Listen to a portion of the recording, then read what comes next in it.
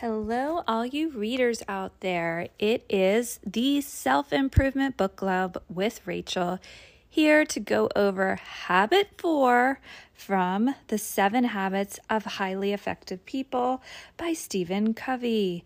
And this habit is think, win. This habit is about seeking mutual, beneficial solutions to a problem. It means looking for ways to incorporate and collaborate with others rather than competing with them. And this is really hard for us Americans to not compete. Because if you look at our social media, we're always giving highlights of what's so great about our lives and not really being super vulnerable with people about some of our pain points. And this can cause an illusion of competition in itself, like my life is better than your life. But the author argues that win-win is really the only way to achieve lasting success. When we focus on winning at all costs, even with our partners, we often create enemies and make it difficult to achieve our goals. However, when we focus on win-win, we create cooperative environments where everyone can benefit. So just to give you a little bit of a highlight, some of the steps to win-win is to, number one, please first seek to understand the other person before you try to be understood. So this may be something you need to work on because it includes empathy, active listening, and seeing the other person's point of view. Now, just because you can see someone else's point of view and understand it does not mean you necessarily agree with it, but at least you can validate their perspective.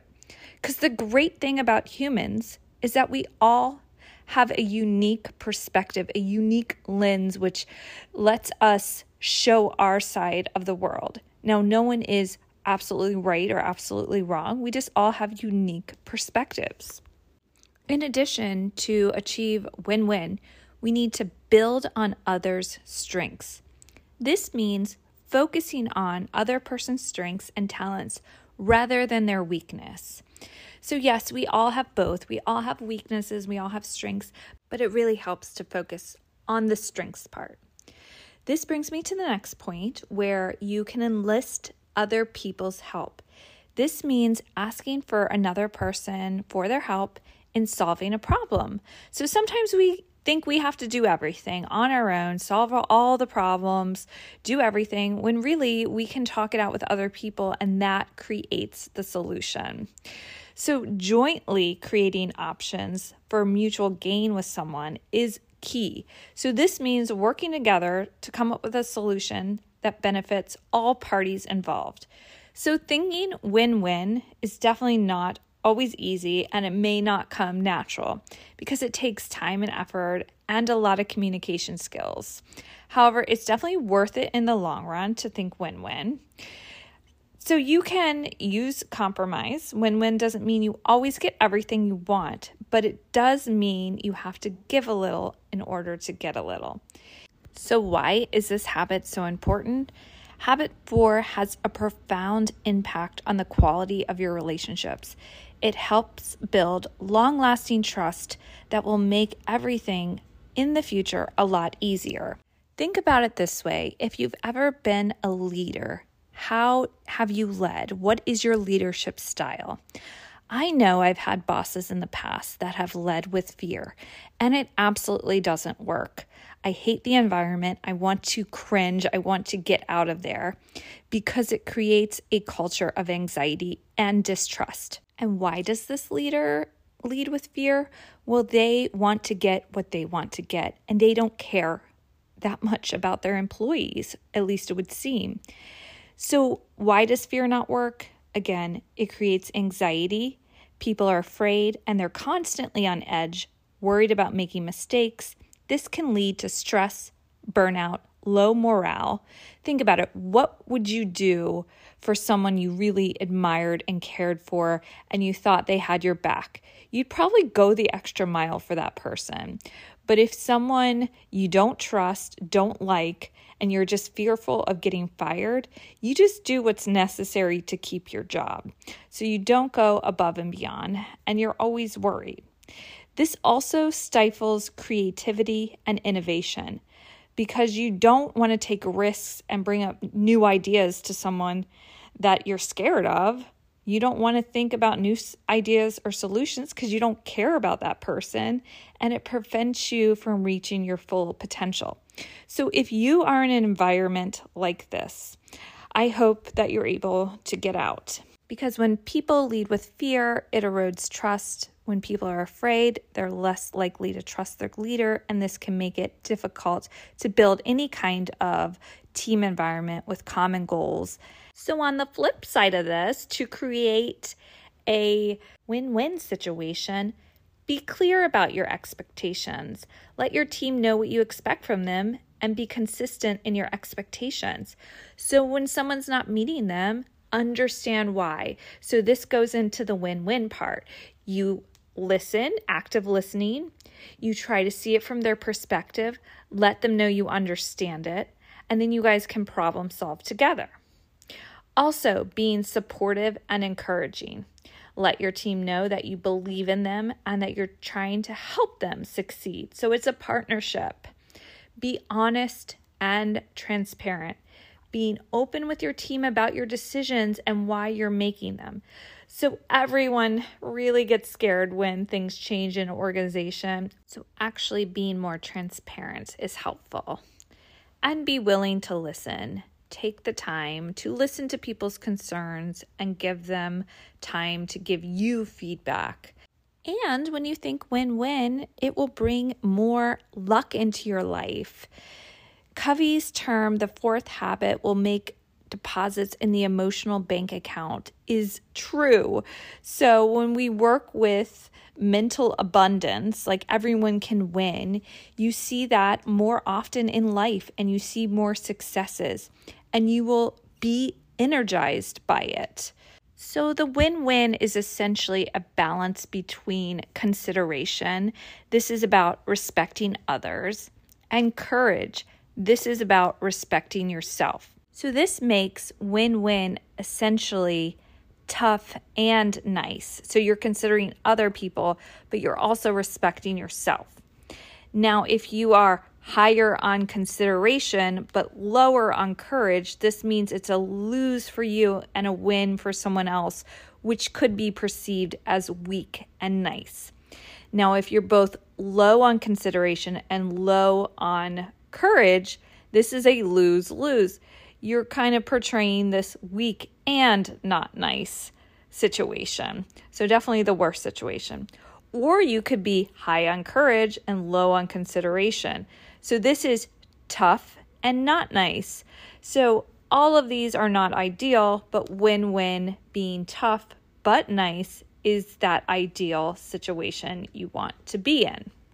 And the reason win-win can be challenging is because it seems impossible sometimes. How am I supposed to make everybody happy? Please tell me. So it's the habit of highly effective people to engage in longer dialogues, even when it seems that you have reached the end point. Real maturity is listening to others carefully and comprehending their goals and their perspective. It then follows by expressing your point of view after you've totally mastered their point of view. And the end goal is to solve a problem that neither party could have done on their own. This is in high contrast to the win-lose situation. Ha ha, I beat you. The win-lose concludes that everything is a competition. It makes it seem that the other person's success must come regardless of the impact it has on someone else. So this is that lead with fear or authoritarian style that is used by leaders who have that win-lose mentality. And this is often because they're focusing on their ego. Competition can lead to focusing on our own ego and seeing obstacles to our success. And these obstacles are people.